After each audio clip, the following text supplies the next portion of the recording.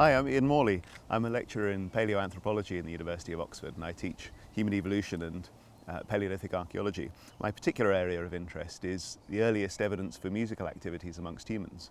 Now, humans have been capable of musical activities for a very long time, but we know that at the time that modern humans first come into Europe, people like us, at around 40,000 years ago, they were already making music. And we know this because we find evidence of certain kinds of musical instruments that they made. Bone flutes, for example, usually made out of the bones of birds. But we know from looking at the musical instruments of a lot of different cultures in the world today that the vast majority of instruments are actually not made from bone or from materials that would preserve in the archaeological record. So we're very lucky to have anything at all. For example, this is a Peruvian pipe, but it's made out of a piece of bamboo. Now this, again, like a bird bone, is very easy to work. It's much bigger than a bird bone is, but it's naturally hollow. It's quite soft and easy to work, but it produces a range of noises. Many people would recognize this as being very like a recorder. It's a flute.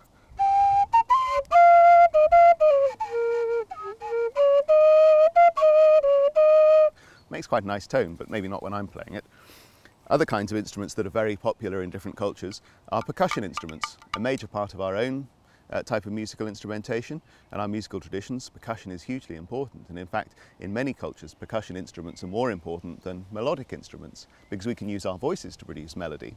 But this percussion instrument is made entirely from wood and from skins, animal skins, and little beads made out of wood, or they might be made out of seeds in some examples, and some cord, very fine cord, such as the kind that's being made by other people here today.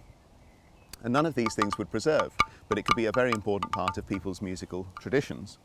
Another example would be something like this, panpipes, well known from Peru, but also from lots of other parts of the world. If these were being used by past populations in the Paleolithic, and we found them today, we wouldn't necessarily realise that they were an instrument because we wouldn't find them all in one place, all tied together neatly like this, because the thread that ties them together would have disappeared. There's another kind of musical instrument that we do have evidence for from the Paleolithic, and that's a bull roarer. Now this is very famous in Australia. Lots of Australian native populations still use a bull roarer, but they're also used in many different populations around the world. It's a piece of wood or a piece of bone, usually a sort of almond shape like this, and it's on the end of a cord and it's swung around the head, and as it spins it produces a very atmospheric throbbing sound. It's often considered to have all sorts of special powers and significance, and in some ways it replicates the sounds of cattle, which is where we get our name bull roarer from. And this is an example that I've got here that I'm going to work through shaping, and eventually when we get it to the right shape we'll be able to decorate it and pierce a hole in it using a stone tool and tie some cordage to it. This is some cordage that was made by Clint earlier on out of nettles. We'll be able to tie a cord to it and we'll spin it around our heads and see what kind of noise it makes.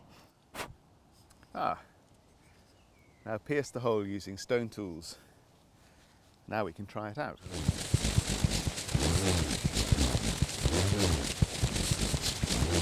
Now we tried it using a nice piece of natural nettle cord and it worked quite well, but the cord snapped eventually. So our experimental archaeology tells us that if you're going to make a bull roarer, you need thicker cord like this.